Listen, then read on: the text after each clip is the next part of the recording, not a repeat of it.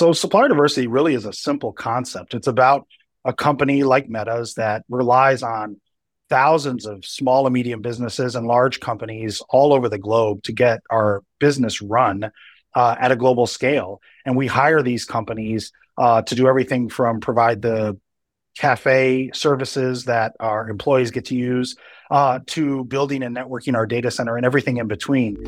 Have you ever noticed that some of the best ideas come from unexpected places? Your next breakthrough may come from a leader facing similar challenges, but in a completely different sector. Welcome to Chief Influencer. I'm your host, Anthony Shop. Join us as we explore how today's successful leaders inspire, influence, and connect with others. Chief Influencer is a production of Social Driver and the Communications Board, who have teamed up to spotlight how great leaders and communicators are making their impact in the world. This episode is brought to you by the George Washington University's College of Professional Studies. With in-person and online programs, ranging from master's degrees in public relations strategy to certificate programs in digital communications, GW offers more than just the credentials to help working professionals get ahead. It prepares them to be leaders in their field. As a proud GW graduate myself, I can attest that faculty members combine academic rigor with real-world lessons that can't always be found in textbooks. Check out cps.gwu.edu for more information. I'm so excited to introduce today's guest, Jason Trimiew.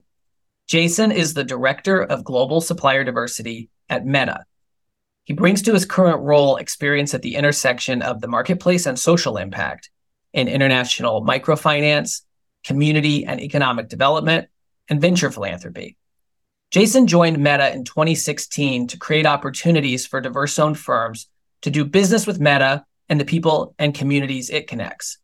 Under his leadership, the company's been widely recognized for its innovative and tech-driven approaches to supplier diversity. Meta has now spent more than $10 billion cumulatively with U.S. companies certified as minority, women, veteran, LGBTQ, or disabled owned. Prior to Meta, Jason designed and delivered the community impact initiatives for Super Bowl 50, resulting in more than $20 million in grants for Bay Area nonprofits and contracts for local, diverse-owned businesses. Jason earned a bachelor's degree in business administration from Covenant College, a master's in international and development economics from the University of San Francisco, which honored him with their prestigious Professional Achievement Award. And he also completed the executive program in nonprofit leadership from Stanford University's Graduate School of Business. Jason, welcome to Chief Influencer. Thank you so much. It is really a pleasure to be here and to spend some time with you. Well, I am so excited to dive in because, I'm pretty familiar with the world of supplier diversity. And, your company and you as a leader have been recognized for just the groundbreaking work that you're doing. Now, not everybody listening in may be familiar with supplier diversity. So to start off, I wondered if you could talk about, what that means, the importance of supplier diversity, but also the various stakeholders you have to influence in your role. Because I know you have folks on both the inside and the outside that you have to educate and advocate to.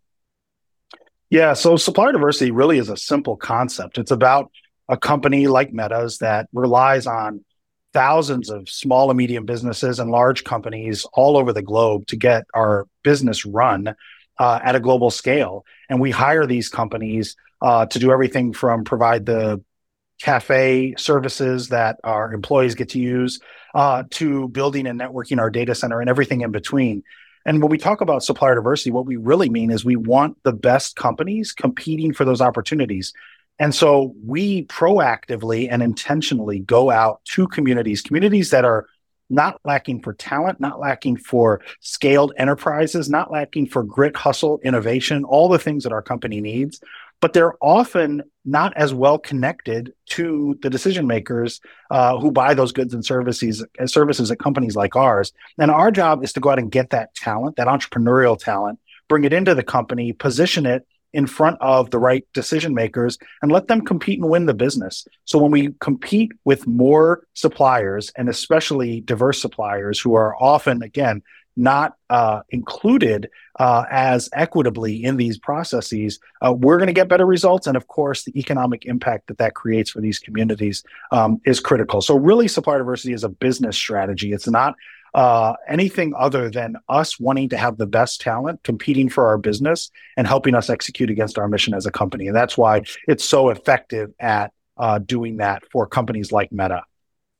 So as you tell that story, it becomes clear just immediately that you have to reach those businesses to make them aware of supplier diversity, right? So that they do compete for the business. But then you also have to educate those internal stakeholders. Can you talk a little bit about the different approaches you take to influence the various stakeholders that matter to you?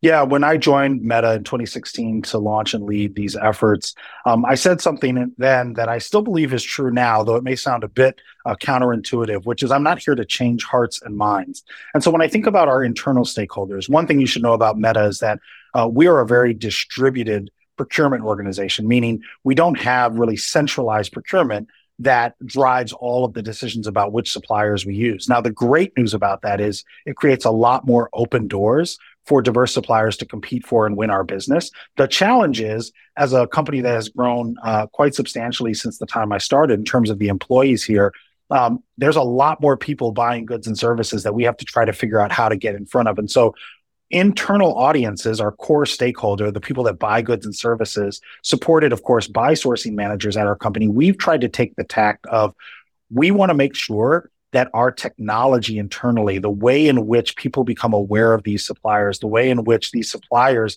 have agency themselves in terms of representing themselves internally in our company, we want to make sure that we can scale through technology. So internally, we have, while we certainly talk to anyone who wants to hear about why supplier diversity matters for the reasons I said earlier, we've really tried to just put the right supplier, in our case, it'll happen to be a diverse supplier.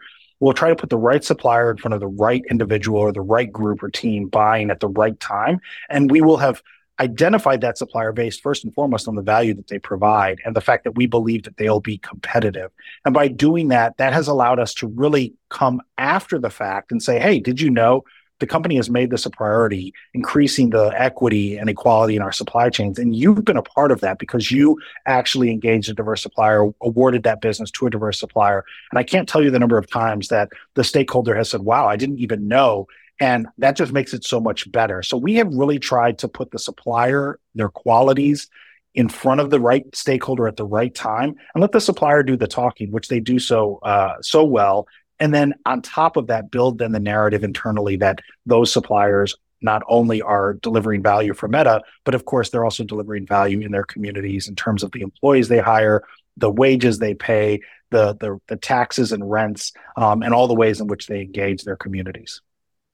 So to kind of focus on internal for a second, I hear from so many leaders in big companies and small companies that, they'll like email something out and they'll email it out again. And then somebody will say, well, I didn't know we had that benefit or that we did this thing. And they'll be like, well, we emailed it, like a lot of times. And it's people are really busy. It's tough to break through in today's environment.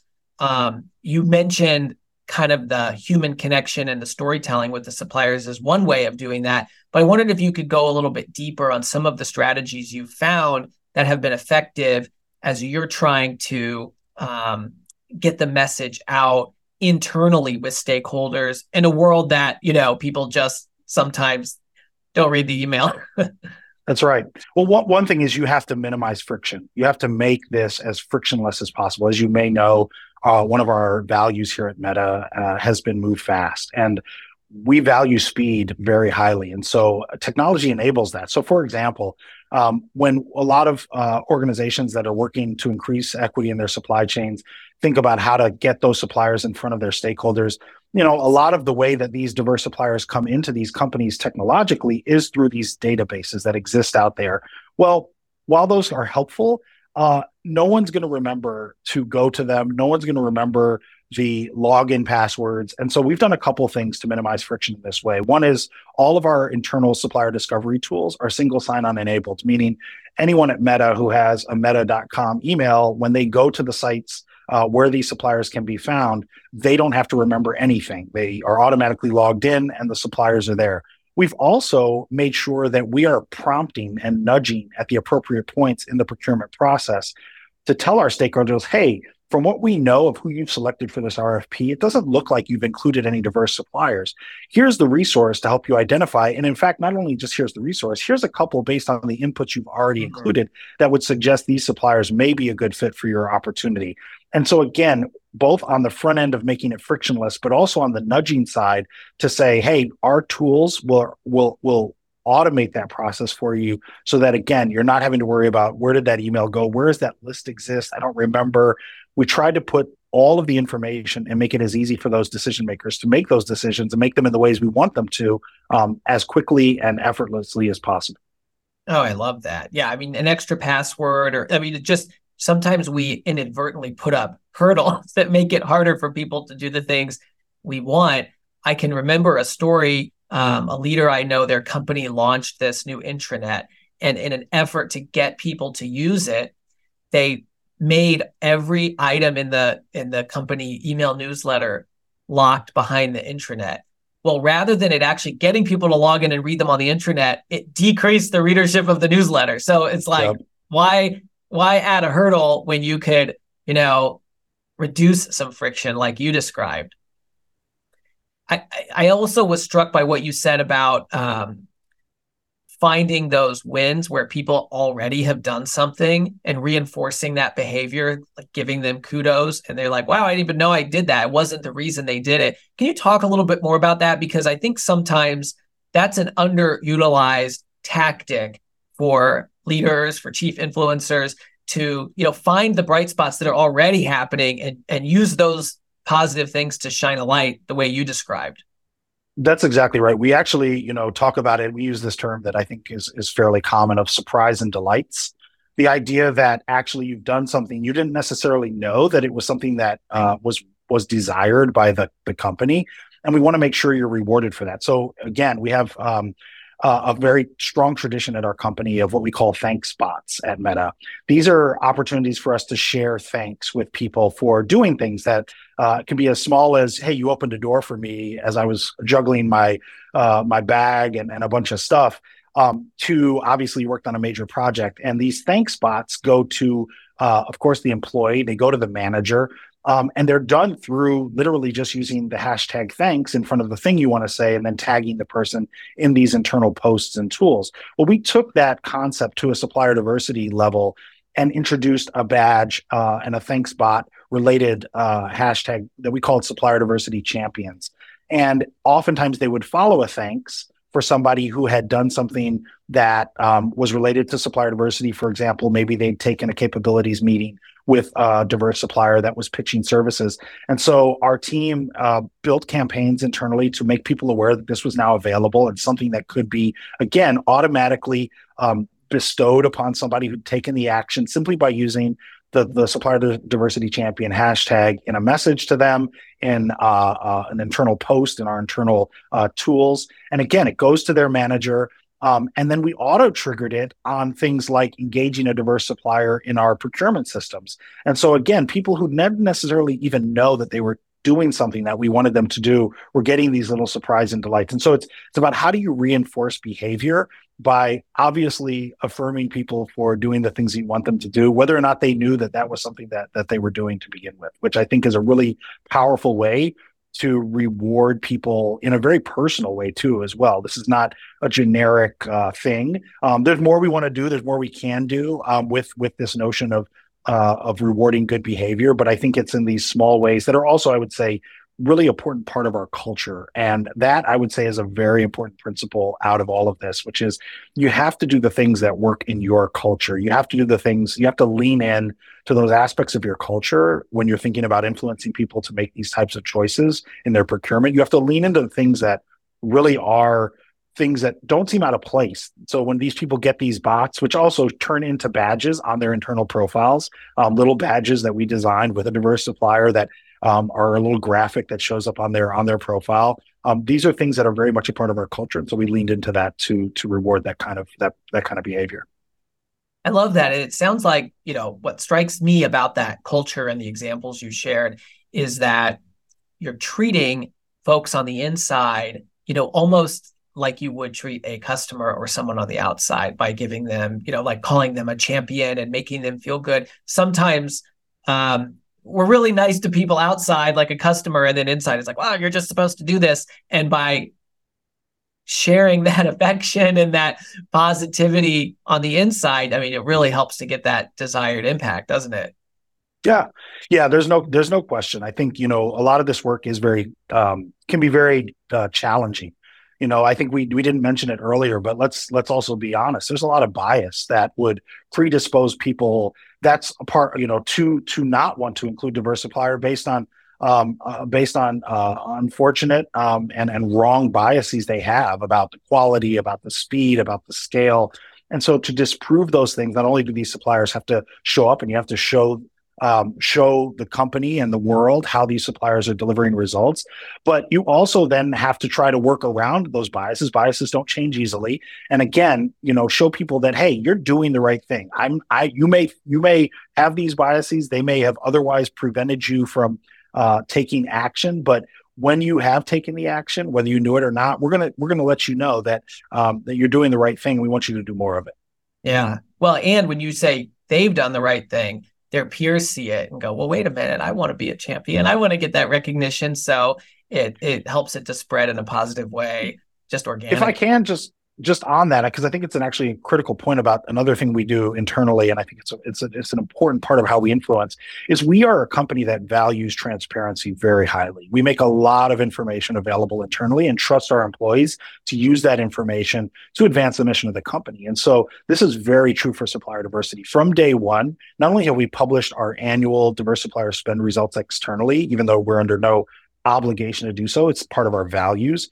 Internally, we want to show different teams how other teams are doing with respect to achieving a diverse supplier spend goals. And so that has been helpful. That healthy competition, that so notion of, well, hey, if this company, part of the company can do this in this area, in this category of spend, would I also buy in this category of spend? How can I learn from them? How can I beat them? How can I show that our company and my part of the company can do more? So we've had leaderboards that are showing where different teams are relative to their goals around diverse supplier spend. But more importantly, we don't just want to drive competition to drive things. We want it to be actionable insights from the data. And so we've also showed, hey, in this category, your organization is achieving this kind of result with diverse suppliers that is above the norm in the company. And so for others who buy, again, those same types of goods and services, they're able to say, hey, let me go talk to somebody on this team, see how they're doing it. Because if they're doing well in this category and I want to do better, I should probably learn some things from them. And so that radical transparency with how we approach data internally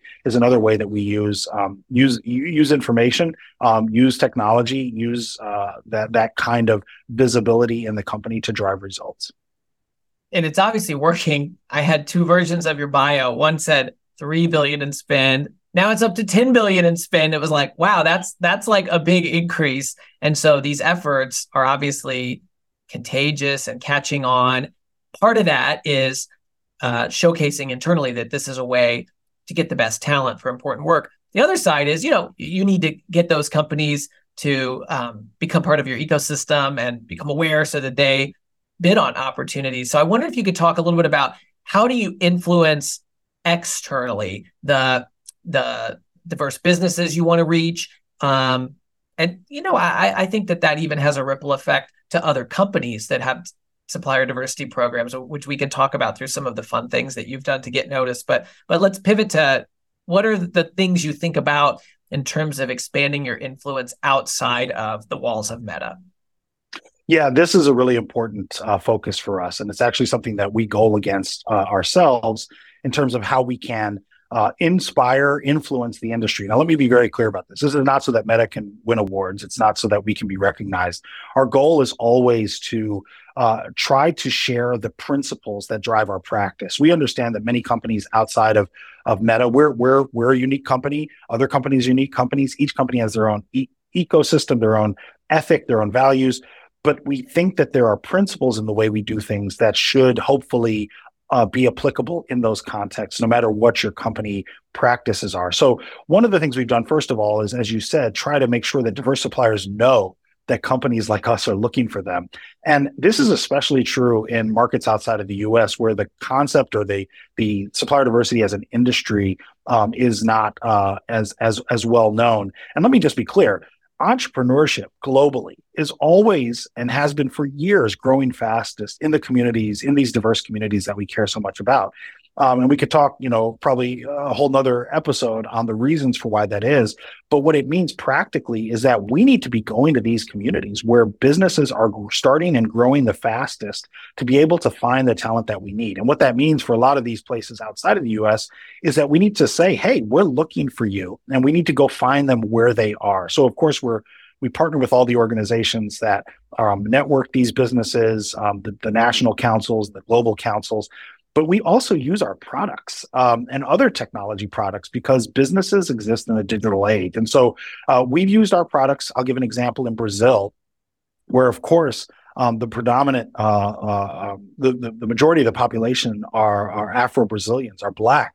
But of course, the economic reality is that for many of those business owners, many of those Black business owners, they are not seeing the economic gains that we want them to see and that they deserve to see for the value they provide. And so we have actually had a campaign running in Brazil. It was run by a diverse supplier in Brazil on Instagram that really is not about Meta. It's about the concept of supplier diversity. We use the term, and I, of course, unfortunately don't speak Portuguese, so I can't say it in Portuguese, but essentially open the doors to diverse businesses. And we partnered with influencers in those communities in Brazil from across the diversity spectrum to show who are entrepreneurs, to talk about the value that being a diverse entrepreneur brings to their customers, their clients. And so we had them, the call to action was to go to this site where they could register. And that resulted in hundreds, if not by this point, thousands of businesses that have registered their interest in doing business with us. And these are businesses that unfortunately yet are not in the advocacy organizations networks. They're not members of some of the global organizations where we would find them in those databases and services. And so we want to do more, along with many other companies, to find these businesses, bring them, as you said, into the ecosystem, understand what they do and understand what the opportunities may be. But it started with telling them, hey, we're looking for you. We want to know what you do. We want to know the value you provide. And that has been a real beautiful thing to see as we see these businesses say, hey, I had no idea I could ever be thought of to do business with a company like Meta. And then to see them do business and to see them see others do business, it has been really inspiring to hear their stories. That's awesome. I mean, that's a really good example where folks may not be as familiar. These businesses in Brazil may not be as familiar with the concept of supplier diversity and sort of part of that. In the United States, supplier diversity it's still growing, but I'd say it's become more mature. Many companies have had programs for decades now. And what that means for small businesses is that there are major conferences and trade shows, and you go to these events and there are hundreds of booths and there are hundreds of databases that you can sign up for. So it can easily be overwhelming, and there can be a lot of noise and fatigue, right? Because how do you get your company noticed when there are 100 other companies at a trade show? Meta has done some things that have really helped it to stand out in a field that is crowded, I guess. And maybe you could talk about what some of those strategies and tactics are that you've used to break through in the supplier diversity world in the United States. Yeah, so I'll mention two things. First is kind of how we started when we started this journey now almost 8 years ago. And that was to be very present with the right people. So when you mentioned those conferences, we would show up with oftentimes 10 plus sourcing managers. These are individuals with subject matter expertise in specific categories. And we would always preemptively tell the organizers of those conferences who we were coming with, what categories we would be looking for. As you can imagine, we use our platforms to do this. So we've had our Facebook page and our Instagram business profile for years, where we would again broadcast out to the world. We're going to be here. Here's who we're bringing with us. Here's what we want to meet you to talk about. Here's where to find us. So we were very intentional about doing that.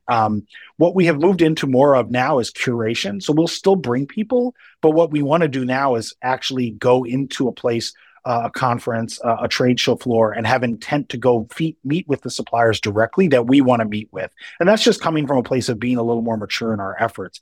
The other thing, of course, we try to do is we try to really help people understand that supplier diversity, I appreciate that you use the word mature. I have used the word stagnant, and I say that respectfully and with all the love and affection that I have for this industry. But the reality is the entire databases combined represent still just a small fraction of the actual businesses that are out there. And as wonderful as these conferences are, again, the businesses that don't even know still, after 60 years of this work in the US as an industry, that still don't know that this field exists. We have a lot more work to do to get out and educate people on the value that these businesses are bringing and get more people aware of how they need to engage if they want to have more inclusive supply chains and, frankly, deliver better business results. So most recently, for example, at one of these large national conferences, we partnered with the U.S. Minority Business Development Agency, part of the Department of Commerce. And there's something that agency does every year, which is celebrate Minority Enterprise Week, or Med Week as it's called.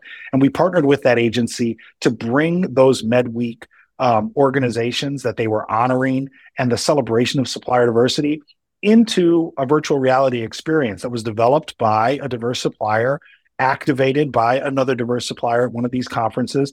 And the point was really to say, hey, supplier diversity, the impact of minority businesses in this case, this notion that the contributions that these types of diverse suppliers are making doesn't have to be something that we just read on a website or we hear at a conference. We can actually experience it immersively. And so we brought people into a virtual reality experience through one of our products and one of our apps in that product.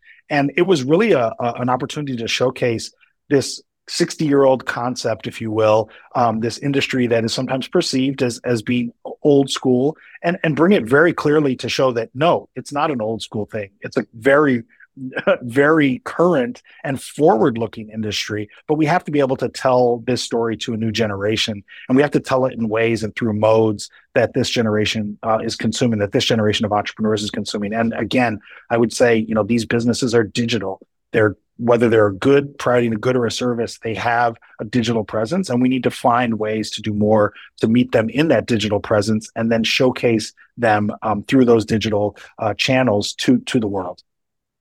Yeah, and I think that's such a good lesson for any leader. I mean, obviously, Meta has Quest, and it has, and so you leveraged your own, technology, but for the world is increasingly digital. Every business, every person has some level of digital presence and persona that they have to think about.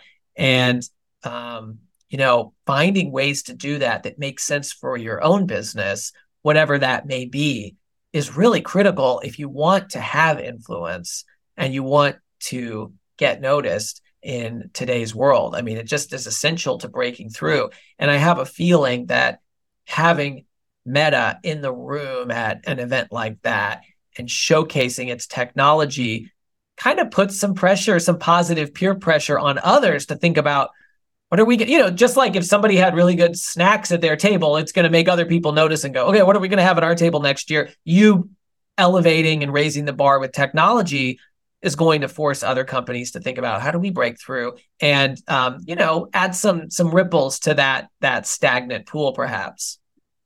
Yeah, this really is about moving the industry forward. Again, it's we're really proud of the products we build. We're really proud of the technologies and the way we can apply that in a context like this.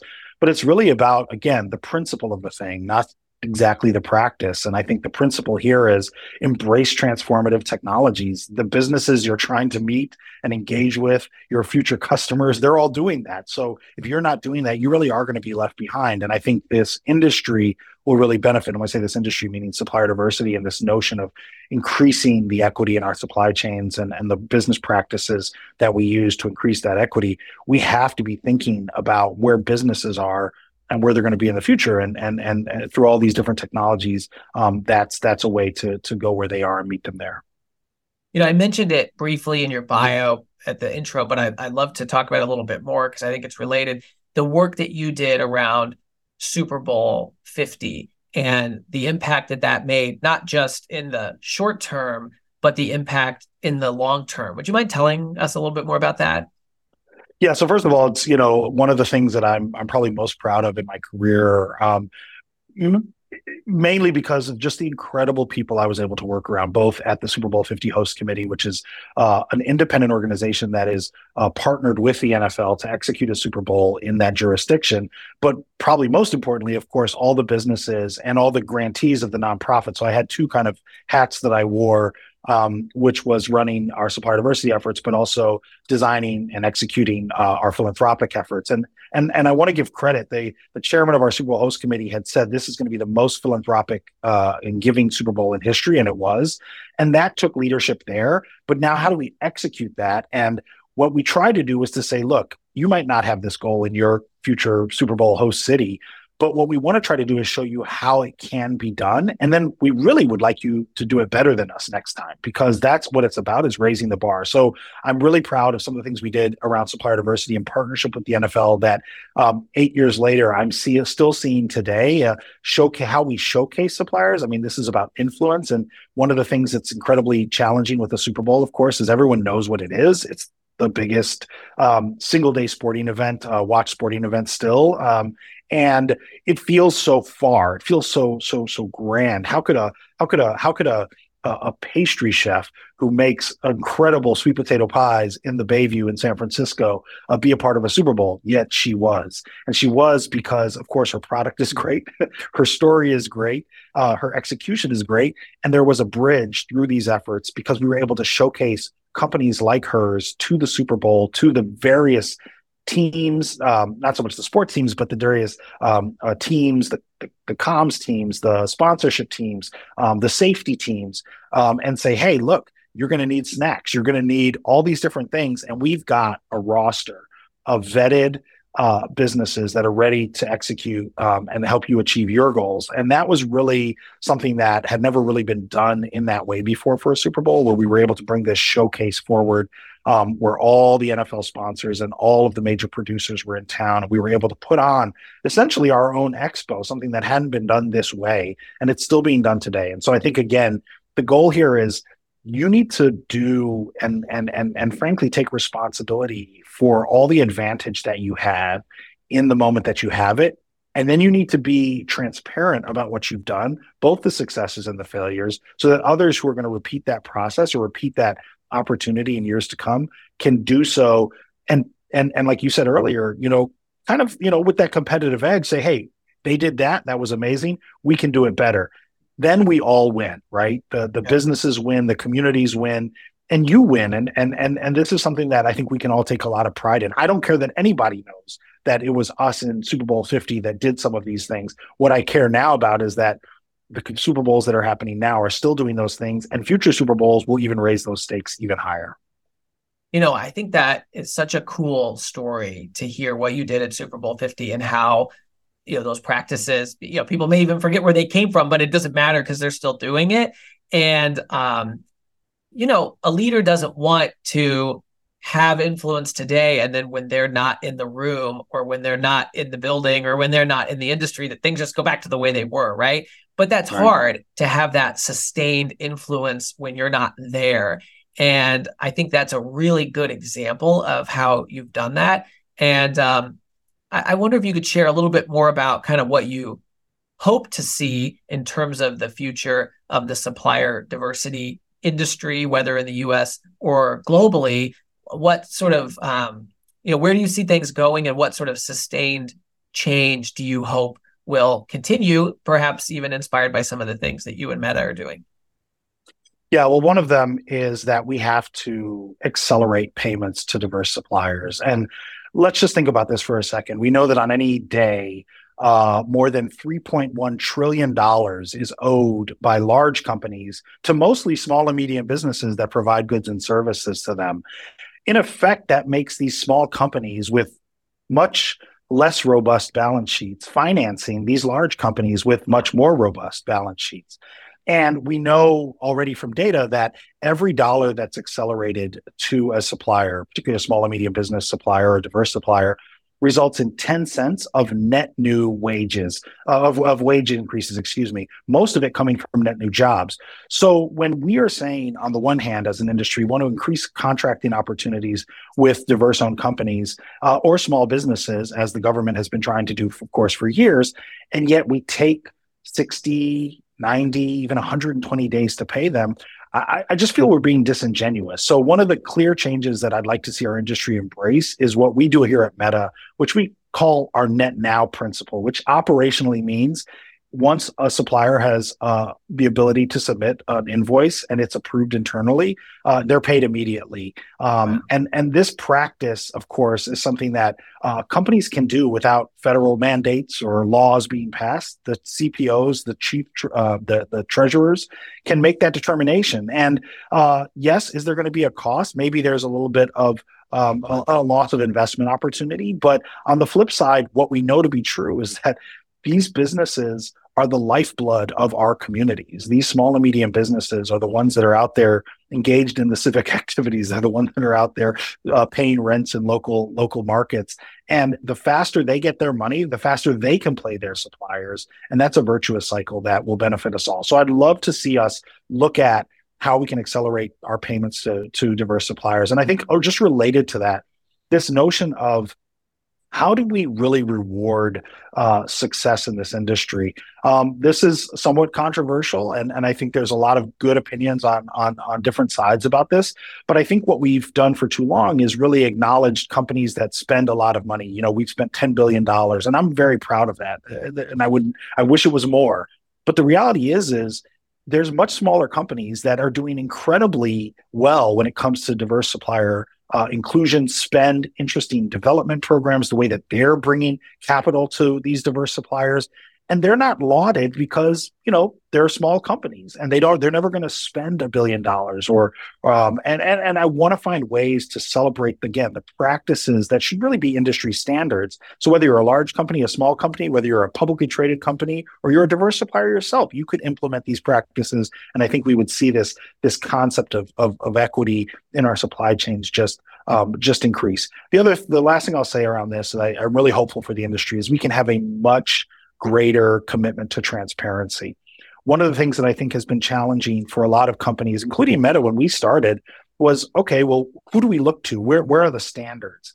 And were it not for a lot of our tech peers and our ability as part of organizations like TechScale, which is a third party, independent NGO that is technology companies in the supplier diversity space, were it not for those peer relationships, getting started would have been a lot harder. And I think what we need to do is have much more radical transparency in our industry. Talk about your successes, talk about your failures, have forums where we're not just patting ourselves on the back, but we're really digging in deep and approaching some of these systemic issues as coalitions, as collaboratives. We shouldn't just be solving this for Meta. Meta can do great work, increasing the spend with diverse suppliers, increasing opportunity.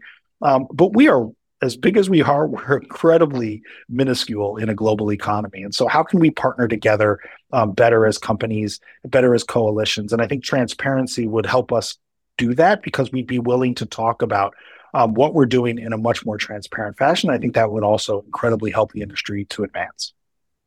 Yeah, I think you make a great point, which is often in industries, there are like these stage moments where you can shine a light on the good stuff, but you're never going to talk about what's not working in those moments, right? And finding a venue to come together to share things that aren't necessarily working so that there can be collaboration to address those. Because obviously, if anybody can fix it on their own, they probably would have, right? So it requires that collaboration. So I think that's a really good point. I wanted to ask you, kind of as our wrap-up question, I know a lot of the leaders that we talk to say that they get inspiration for how they influence outside of their own industry, right? They already know what the industry is doing. They're sort of looking at other spaces for it. And I wonder if there are areas outside of the industry you work in, the tech field or supplier diversity world, where you've gotten inspiration that has, you know, influenced how you influence, I guess. Yeah, it's a great question. And I am a foodie. I love food. I love to eat. I do like to cook. I'm not great at it, but I love the thought process and the creativity. And so I look at chefs and kitchens and really hospitality as an area that I take a lot of inspiration from. And there's a couple things about it that I think are important. One is I love that there's an immediate feedback loop.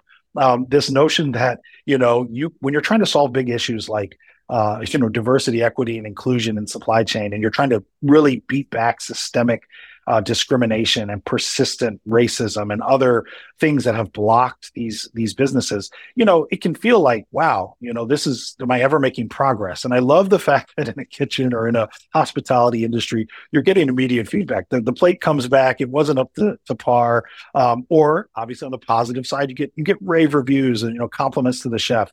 And I love the notion there, and I try to take that into, again, I think it ties back to transparency, getting feedback on your results, not feeling like putting yourself out there, which chefs and hospitality industry do every night. Not putting yourself out there is if you don't put yourself out there, you don't get feedback. And I think in this long arc that we are pushing towards for more equity, we need those moments where we're getting feedback. Are we on the right track? Are we directionally aligned? And so I try to be very transparent. I'm not looking for just yes, Jason, that's great, or yes, that's because Meta, that's great. I'm looking for, what? Have you thought about this? Have you tried this? And that helps me kind of adjust my approach. I think, of course, the other thing that I love about the hospitality industry and cooking, and I read a lot of cookbooks, and I watch a lot of cooks on the various social media channels, and I love that there's food is this universal language, right? And there's riffs on that language.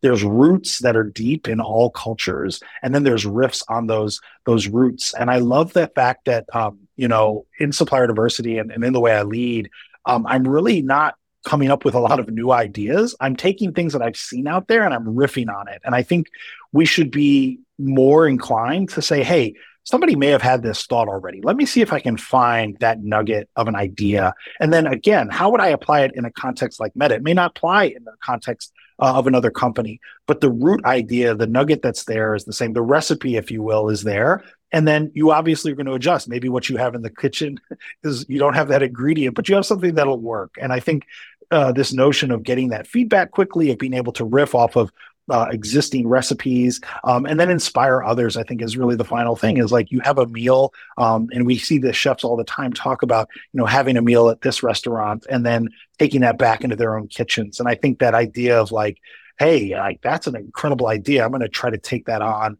and inspire people to do that. And I think or a great technique or a great approach.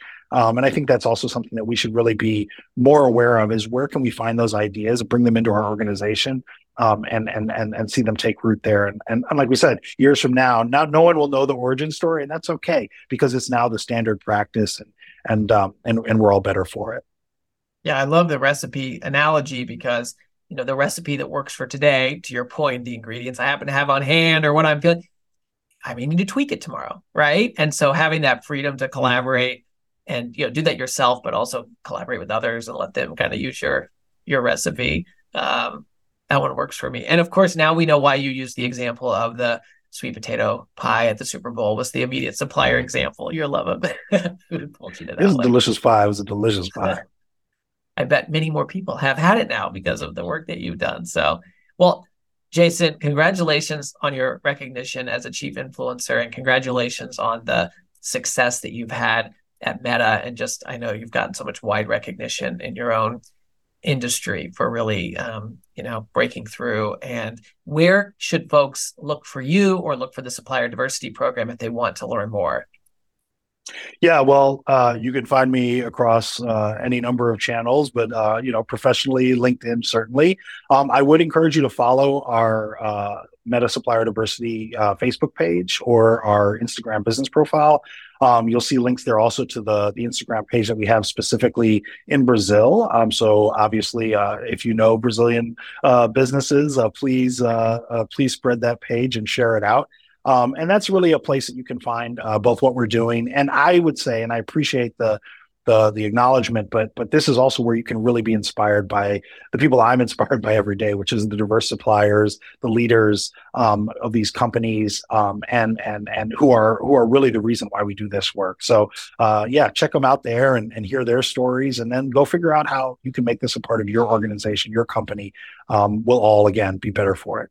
Yeah, I think it's such a good reminder, whether you're a mega enterprise like Meta or even a small business, there are ways to make sure you include diverse suppliers in your supply chain. And we'll have some maybe more resources to share about that. We'll put the links that you mentioned in the show notes.